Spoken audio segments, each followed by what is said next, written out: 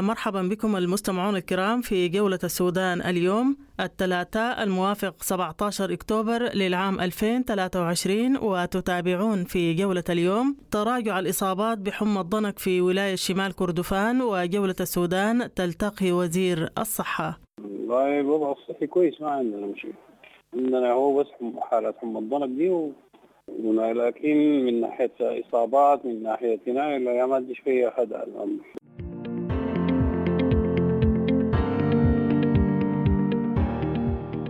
وفي جولتنا أيضا الجبهة المدنية لوقف الحرب واستعادة الديمقراطية تعلن اجتماعها التحضيري في 21 من أكتوبر الجاري في العاصمة الأثيوبية أديس أبابا. وجولة السودان تلتقي صالح عمار.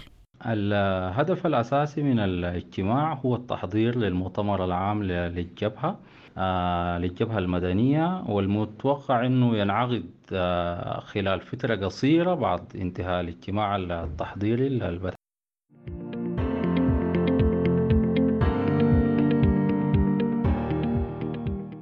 وفي جولتنا أيضا تراكم النفايات يهدد مدينة وتمدني ومواطنون يشتكون، وجولة السودان تلتقي إحدى المواطنات.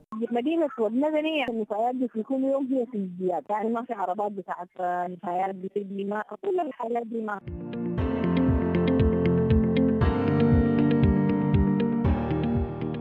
وفي جولتنا أيضا مفوضية العون الإنساني بإقليم النيل الأزرق توقع 10 اتفاقيات فنية بين الوزارات المختصة والمنظمات الأجنبية دعما للنازحين واللاجئين بجانب الأمن الغذائي والإنعاش في مناطق العائدين والنازحين. نحن في مفوضية العون الإنساني شهدنا على توقيع عدد 10 اتفاقيات فنية بين الوزارات المختصة والمنظمات الأجنبية في ال5 قطاعات بحوالي 15 مليون دولار للعام 2024.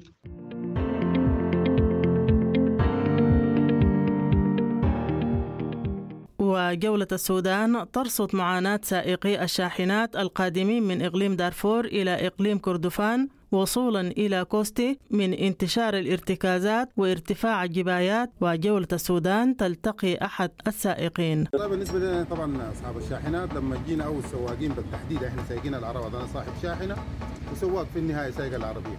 لما تيجي تبدأ المعاناة بتبدأ معك من ما تخش أول محطة في الردمية. إحنا بالنسبة لنا جايين من العيد من القرف وانت جاي ماشي ثاني للمنطقه بتاعت اسمها لغايه هنا احنا سجينا في بابانوزا، يعني تقريبا قريبا كم 20 بوابه، اقل بوابه بشيل منك 30.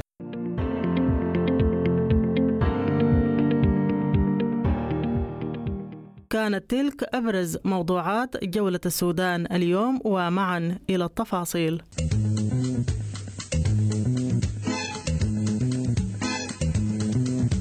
راديو دبنقا راديو دبنقا راديو دبنقا راديو دبنقا.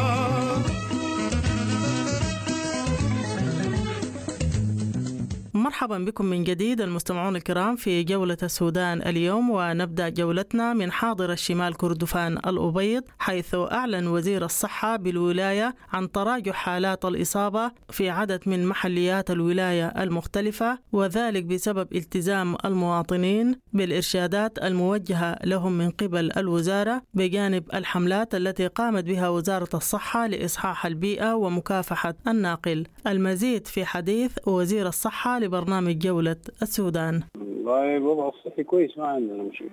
عندنا هو بس حالة حمى الضنك دي لكن من ناحية إصابات من ناحية عناية لا ما عنديش فيها هذا الأمر. بس كان غسلنا أصل صارع، وبعد ذاك المعينات وصلت من كوستي من أولا باشر الشغل بصورة يومية. عندنا باقي معينات في كوستي هنا إن شاء الله خلال الأسبوع الجاي نتصل، وعندنا غسلات في بور السودان برضو حتصل شغال. حتى لو مروة مرقت من الخدمة برضو بيكون أنا ما مرقت من الخدمة شغالة، لكن أنا متوقع أنه الحاجات تصل ولو في لم بحاجات عشان برضو ما يغسلوا غسيل طارئ.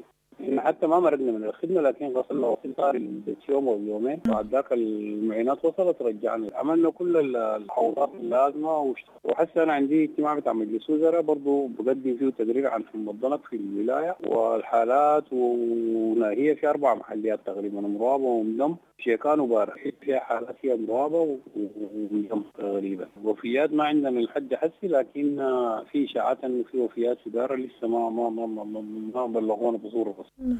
لكن لحد الآن الحالات فاق 200، وهو في الوضع يعني بدينا شغل جهود بتاعت مكافحة وتنظيم الميزانيات عشان نكمل باقي الشغل بتاع المكافحة، أما علاج الحالات والمستشفيات الآن بتجيب لعلاج الحالات. رسالة أنه الناس يعني يعملوا التحوطات اللازمة، المواطن توعى بحمى الضنك، الوقاية منها، الإجراءات الاحترازية اللي تخيل المواطن بلبس العناية والنملي والغسيل العناية والموية والحاجات كلها الرسائل المعروفة بتاعت حمى الضنك. يعني الإذاعة حتى أنا بفتكر إنه الإذاعات كلها واجبة أنها تشغل شغل كبير وتصغيف، حتى المواطن توعية، والمواطن أساسا هو واعي بحمى الضنك وعنده معرفة بها وعنده معرفة بالاحترازات اللازمة يعني. لكن تذكير.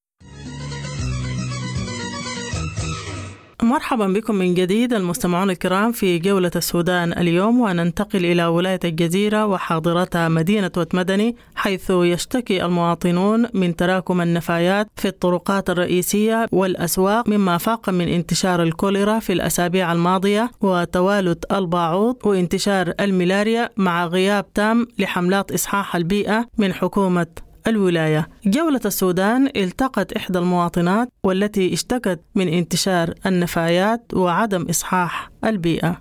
مدينة دبنقا يعني الليلة أصبحت في يوم ثاني اليوم الأمس كان يوم ماطر جدا للأسف الشديد. يعني كل ما يكون في أمطار على البيئة السيئة أو المتردية في مدينة دبنقا، يعني الشوارع مليانة بالنفايات يعني حقيقة الوضع صحيح متردي جدا. انتشار الباعوض، انتشار الذباب نتيجة لوجود النفايات، تكدس الأسواق بالسلع الواصلة من الخرطوم تم إخراجها من الخرطوم كلها. يعني بقت حتى كل الأحياء على رأس كل حي بتلقى في سوق بتاع مواد استهلاكية وصلت من الخرطوم. شوارع مليانة بالموية، مليانة بالذباب، مليانة انتشار الكوليرا. في الأيام اللي فاتت دي انتشرت الكوليرا بصورة يعني مريعة في مدينة دبنقا في ظل غياب الوحدات الصحية ذات المسؤولة من النظافة في الشوارع، من يعني النفايات من الشوارع. في غياب تام لعمل المحليات في إطار مشاريع النظافة في الأحياء. يعني الحالة دي بتبشر بأنه قدام ممكن يكون مدينة دبنقا مرتع للأوبئة، ودي مشكلة كبيرة جدا. يعني يعانوا منها. ما تنسي إنه أغلب المدارس 5 ممكن أنا أغذيها بأكثر من 65% من المدارس الموجودة في دبنقا موجود فيها نازحين. وفي ظل البيئة السيئة دي يعني أكيد هم أكثر عرضة للإصابة بالأمراض والنزلات النوعية، الكوليرا، كل الأمراض اللي بتنتقل عن طريق الأوبئة، الأمراض اللي بتكون منقولة عن طريق يعني الباعوض والذباب في بيئة صحية متردية. أنا لي 2 شهرين مقيمة في دبنقا ما صادفتني أي حملات بتاعت توعية صحية أو حملات بتاع رش بتاع باعوض. يعني وانا ساكنه في حي قريب جدا من السوق، يعني على مدار اليوم الزول بيكون متنقل ما بين البيت والسوق والحركه العامه حق المواطن العادي من الفرن للدكان يعني. والشوارع زي ما قلت لك مليانه بالمويه ومليانه بالنفايات. ملاحظه اني عامل للوحدات بتاعت المعنيه المحليه المعنيه بانها بصحه البيئه. يعني انا الشارع المقيمه فيه من 2 شهرين يعني موجود تكدس بتاع النفايات بصورة صعبة جدا. أنا من جيت النفايات دي في كل يوم هي في ازدياد، يعني ما في عربات بتاعت نفايات بتجي، ما كل الحالات دي ما في. مرحبا بكم من جديد المستمعون الكرام في جولة السودان اليوم. وفي الشأن السياسي أعلنت الجبهة المدنية لوقف الحرب واستعادة الديمقراطية عن عقد اجتماعها التحضيري في 21 من شهر أكتوبر الجاري في العاصمة الأثيوبية أديس أبابا. لمعرفة المزيد حول هذا الاجتماع التحضيري جولة السودان التقت صالح عمار عضو الجبهة المدنية لوقف الحرب واستعادة الديمقراطية. تحية لمستمعي ومشاهدي دبنقا. من المعلوم أنه قبل الحرب قبل 15 أبريل القوى المدنية كانت منخرطة في العملية السياسية، والقصد كان صناعة انتقال آمن تعقبه انتخابات، وكان ده حيحقق الاستقرار ويجنب البلاد شر الحرب اللي كانت مؤشراتها واضحة. بعد اندلاع الحرب غاص الناشطون والغادة المدنيون ما غاساه غيرهم من أبناء وبنات الشعب السوداني، ونزحوا وتشردوا داخل وخارج السودان، وبالتالي أصبح الاتصال والتواصل بينهم صعب. ورغم ذلك بدأ الحوار بينهم من فترة مبكرة بعد اندلاع الحرب، ويمكن كانت أول مبادرة طرحت هي مبادرة لجان مقاومة الحاج يوسف بعد ساعات قليلة من اندلاع الحرب، واستمرت الاتصالات بعد ذلك والمبادرات واللقاءات من أجل الوصول لتحقيق الغاية دي، واللي هي غاية توحيد القوى المدنية. ومؤكد أنه توحيد القوى المدنية مهمة ليست سهلة، لأنه نحن نتحدث عن ممثلين لملايين السودانيين اللي شاركوا في ثورة ديسمبر، وبالتالي هي مهمة تحتاج إلى وقت وتحتاج إلى حوار عميق بين كل الأطراف والممثلين. الآن خلاصة المجهودات البذلت طوال ال6 شهور السابقة بعد الحرب، وصلنا إلى تشكيل لجنة تحضيرية للجبهة المدنية لوقف الحرب واستعادة الديمقراطية. واللجنة دي حتعقد اجتماع الأول الموسع بالعاصمة الإثيوبية أديس أبابا يوم 21 أكتوبر المقبل، أي بعد أيام. ومعروف رمزية 21 أكتوبر هو يوم تاريخي معروف للسودانيين هزموا فيه فلول النظام الشمولي في ذلك التاريخ. الاجتماع حيشارك فيه أكثر من 60 ممثل وممثلة للقوى المدنية والسياسية والاجتماعية على امتداد السودان، ومنهم ممثلين عن المجتمع المدني ولجان المقاومة والحرية والتغيير والجبهة الثورية وحركات إقليمية متنوعة من كل أقاليم السودان، وتنظيمات المهنيين المختلفة كذلك، والنساء والشباب. الهدف الأساسي من الاجتماع هو التحضير للمؤتمر العام للجبهة المدنية، والمتوقع أنه ينعقد خلال فترة قصيرة بعد انتهاء الاجتماع التحضيري اللي بتحدث عنه.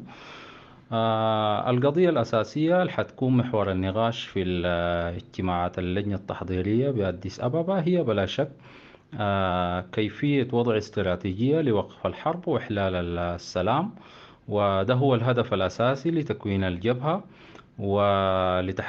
لتحقيق الغاية دي بتعمل مكونات الجبهة كلها منذ اندلاع الحرب، وتنشط وتتواصل مع كل الجهات المحلية الأطراف في الصراع، وكذلك الإقليمية والدولية. اللي بيميز الاجتماع ده إنه هو الأكبر بعد الحرب والأوسع تمثيلا، وحتشارك فيه قوى هي يعني أعتقد هي الأكثر تأثيرا في المشهد السوداني، وأيضا شخصيات لها وجود كبير في الساحة. وكذلك حيكون في مشاركة لممثلين للمجتمع الدولي والإقليمي. وبلا شك الاجتماع ده حيمثل نقطة انطلاق جديدة للقوى المدنية نحو إعادة تأسيس الدولة السودانية على أسس أكثر عدالة وشمول للسودانيين اللي هم يستحقوا أفضل من كده بكثير. يستحقوا أفضل بكثير لأنه طوال تاريخهم ضحوا بدمائهم وضحوا بكل ما يملكون من أجل أن يعيشوا في حرية وكرامة، وأتمنى إنه الاجتماع ده يكون نقطة انطلاق لمصلحة الشعب السوداني ولمصلحة تحقيق السلام والتحول المدني. مرحبا بكم من جديد المستمعون الكرام في جولة السودان اليوم، وننتقل إلى إقليم النيل الأزرق، حيث وقعت مفوضية العون الإنساني 10 اتفاقيات فنية بين الوزارة المختصة والمنظمات الأجنبية بحوالي 15 مليون دولار للعام 2024، وذلك دعما للمتأثرين بالأحداث بالتركيز على الأمن الغذائي والحماية وتوزيع الكاش للإنعاش في مناطق العائدين والنازحين. جولة السودان التقت مفوض العون الإنساني الأستاذ رمضان ياسين حمد للمزيد. نحن في مفوضية العون الإنساني شهدنا على توقيع عدد 10 اتفاقيات فنية بين الوزارات المختصة والمنظمات الأجنبية في ال5 قطاعات بحوالي 15 مليون دولار للعام 2024، والتي جاءت بردا وسلاما على المتأثرين بأحداث العام 2011، أحداث 2022، أحداث نازحي الخرطوم 2023، بالتركيز على قطاع الأمن الغذائي والحماية وتوزيع الكاش للإنعاش في مناطق العايدين والنازحين. وهنالك أيضا خطوة جادة جدا من بعض المنظمات الأجنبية للمساهمة في توفير التدخل في المياه في مدينتي الدمازين والروسيرس،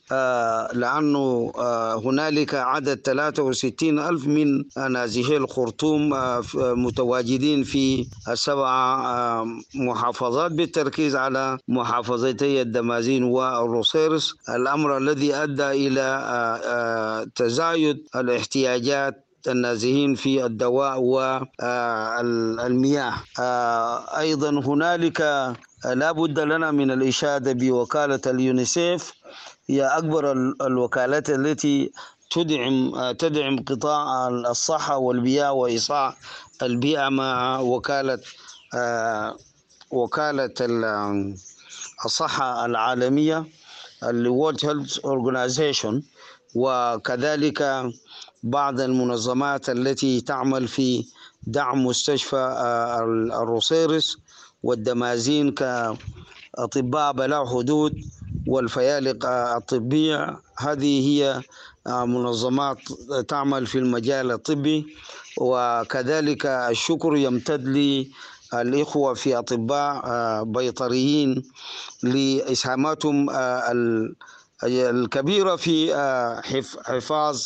الحفاظ على صحة الحيوان، لأن إقليم النيل الأزرق من الأقاليم اللي أصلا فيها ثروة حيوانية بعدد كبير جدا. فنحن حقيقة نشكر لأطباء بيطريين بلا حدود لهذه العناية بالحيوان في 7 محافظات في إقليم النيل الأزرق. نحن كذلك لا بد لنا أن نشيد ببرنامج الغذاء العالمي، هذه الوكالة التي ساهمت إسهام كبير جدا مع شركائها من المنظمات التي تعمل في تنفيذ عملية توزيع الغذاء لنازحي الخرطوم والنازحي الشرائح الأخرى المذكورة آنفا في صدر هذا التقرير. وكذلك يعني نشكر لهم استعدادهم التام للاستجابة لنازحي الكرمك العالقين في مدينة الكرمك وبعد القرى المجاورة. لعورة الطريق لم تتمكن هذه الوكالات والمنظمات الدخول في تلك المناطق لإنقاذ العالقين، لكن إن شاء الله بجفاف الطريق مفوضية العون الإنساني المنسق المقيم مع الوكالات الأمم المتحدة لدينا من الخطط للتدخل المباشر بعد إجراء مسوحات ميدانية للمتأثرين جراء الحرب التي دارت في ال3 أشهر الأولى في 2023. ونحن حقيقة أيضا نشكر المساعي الجادة من حكومة إقليم النيل الأزرق لتبنيها خطط لاستلام كميات كبيرة من المواد الغذائية من بور السودان حصة إقليم النيل الأزرق لمقابلة احتياجات العائدين البالغ عددهم 110,000. الحصص دي هي يعني مقدرة، لكن الحاجة كبيرة جدا مقارنة بالعدد العائدين والنازحين بأعدادهم الكبيرة، كم 63,000 نازحي الخرطوم وأكثر من 61,000 من نازحي الأحداث الأخيرة 2022 هذا التقرير. ونختم جولتنا لهذا اليوم بمعاناة سائقي الشاحنات وسائقي المركبات العامة المتحركين من إقليم دارفور مرورا بإقليم كردفان وصولا إلى مدينة كوستي بإقليم النيل الأبيض، حيث اشتكى السائقون من كسرة البوابات المنتشرة على طول الطريق بجانب فرض الجبايات العالية. جولة السودان التقت أحد سائقي الشاحنات بمدينة بابانوسا ليروي معاناته في الطريق من إقليم دارفور وصولا حتى مدينة بابانوسا. والله بالنسبة لنا طبعا أصحاب الشاحنات لما جينا أو السواقين بالتحديد إحنا سايقين العربة، أنا صاحب شاحنة وسواق في النهاية سايق العربية. لما تيجي تبدأ المعاناة بتبدأ معاك من ما تخش أول محطة في الردمية. إحنا بالنسبة لنا جايين من اللعيد من القرف وإنت جاي ماشي ثاني للمنطقة اسمها بابانوسا، يعني تقريبا قريبا كم 20 بوابة. أقل بوابة بشيل منك 30,000. في بوابات إذا نقصت من 30,000 ده 2000. يعني ده أخونا حمودة عم رفيق بندقية بس عشان 2000 جنيه. بندقية عم رفيق دايرين نضربوه بس عشان 2000 جنيه. وفي محلات يقول لك داير 100، في محلات يقول لك داير 70. بعد ما دفعت داير كله بتجي ماشي بيقول لك احنا ناس طوف. في الاتوس طوف جايين عندهم اتوس بربري العربات الصغيرة دي، أو في واحدين بيجوك بتوك توك يقول لك احنا ناس طوف دايرين 100,000. يعني تتفاوض معاهم، في واحدين بتنازل مثلا يقول لك لغايه 70، يقول لك انا بنوصلك مثلا لفه بتاع دقيق، ما بمشي معكم دقيق ده عشان من المحل احنا ماشيين لهم دقيق ده مثلا 4-5 محطات، وبمشي معك محطه واحده بس بيلف، كمان بيجيك واحد ثاني برضه البوابات نفس الشيء، ويجيك ثاني واحد يقول لك ده بتاع هنا. طيب انتوا هسه المسافه من اللعيد لحد بابانوسا هنا بتقدروها بكم كيلو؟ وفيها كم محطة وشالوا منكم فيها كم؟ يعني المسافة دي بالغت 75 كيلو، ما أكثر من كده. 75 كيلو ما أكثر. فيها كم من المحطات تقريبا؟ والله تقريبا كم 20 محطة. كم 20 محطة، وأي محطة بتشيل 30 فما فوق، وفي محطات بتشيل 20، وفي ناس بعكسات. المحطات دي أغلبية المحطات دي أو تقدر تقول 80% من المحطات دي كل واحد قدام زرعه بس خدت له عود وخدت له لاستيك ومعه 4-5 مسلحين وقاعدين، وقفت تدفع ما تدفع بيتصرف هم بيشيلوا في العربية ويمشوا، حاولت تمشي بضربه. يعني هسه نقدر نقول انه العربات دي في خلال 75 كيلو اي عربيه صارفه مليار جنيه. صارفه مليار، ده دون المصاريف بتاعتكم ومصاريف العربيه. انا كله مسجل، اي شيء في اي قريش دفعناه مسجل. في 7 بوابات لحد الفول، ولسه في 7 في وين بوابات لحد الفول او 8 بوابات. وين قال 13 بوابه، العمده بنفسه قال لنا قريب 13 بوابه. دي برضه اقل داير لها برضه مليار، داير لها برضه 500,000. ده لو قلت مثلا تقعد معاه يعني انت ممكن شفت في 10 بوابات عشان تقطعهم بيوم كامل، كل بوابه دايركت تجيب فيه مفاوضات زي ساعتين ولسه باقينا ثاني من الفوله لغايه من هنا للفوله، وباقي لنا ثاني من الفوله لغايه ابو زبد، ومن ابو زبد لغايه الابيض، واخطر محل من الابيض عشان توصل دندق. طيب المسافه اللي هسه انتم مشيتوها دي حاسين فيها لاي مظهر من مظاهر الحكومه؟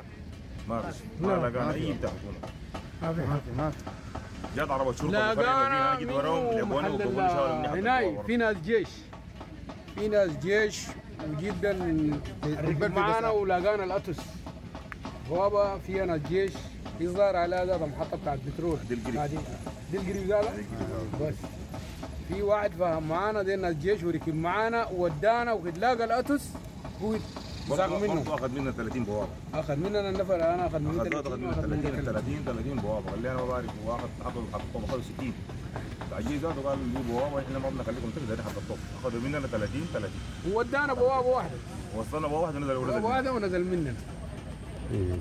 طيب شكرا جزيلا يا جماعه. نحن العربيه دي ذاتها بعد ما انتم مشيتوا فضيتوا بضاعتكم في، انتم بتشحنوا من الخرطوم ولا بتشحنوا من كوستو ولا مدني؟ مثلا شحنت من مدني او شحنت بصل مثلا من المناقل مثلا من شندي او المناقل. لما تجي عشان العربيه دي من طبعا اخر منطقه بتاعت امان تندل، مما طلعت من تندلتي ده انت تاني يدك في جيبك ومهدد، وبعد القروش اللي تدفع مثلا على العربيه الواحده البطاح مثلا زي ده عشان يوصل مثلا داري يجي يوصل بابانوسه هنا او يوصل الفاشر او يوصل التعين او يوصل هنا دار 3800 3600 وبعد ده فيه اهانه وفيه زله ويشيلوا دينك ويشيلوا 3 مليون اللي هو 3 مليار 3 مليار بالقديم 3 مليار و600 3 مليار و800. عشان كده هو الحياه بتاع المواطن حتصبح جحيم. سؤال البصل يوصل ب 90,000 في بابانوسه هنا او في الضعين ب 100,000 هناك ب 10 مناطق الانتاج ب 10 11,000 او 8,000 او 9,000. السبب هو الاساسي عدم الدفع الشارع ده في الشارع ده. ونسال يعني ندعو انه الادارات الاهليه تقف مع المواطن وانها تساهم، لانها هي قادره انها تقدر تلجم الناس اللي قاعدين ينهبوا الناس في الشارع او شنو يعيقوا طريق الشاحنات في الطرق عشان شنو يسهل لحياه المواطن. وفي ناس بتاع العربات هسه الظروف دي يمكن وقفوا ذاته. احنا كلنا ما جايين احنا ذاتنا اخر مشاور خرجنا من شهر 8 من كوستي، وصلنا في الأبيض، قضينا شهر في الأبيض على الحمد. من الأبيض جينا بالطوف لحد الفجر، مقضين قبل 20 في الفجر. جينا الطريق مؤمن، جينا عن طريق ساق النعم، جينا شحنا من العيد لحد اللحظه احنا ما شحنا لحد اليوم هسه عندنا. بمعاناة سائقي الشاحنات من إقليم دارفور إلى إقليم كردفان وصولا إلى كوستي بسبب البوابات المنتشرة على طول الطريق وكثرة الجبايات المفروضة عليهم، نكون قد وصلنا بكم إلى ختام جولة السودان اليوم. حتى الملتقى، لكم تحياتي وتحايا الفريق العامل، إلى اللقاء.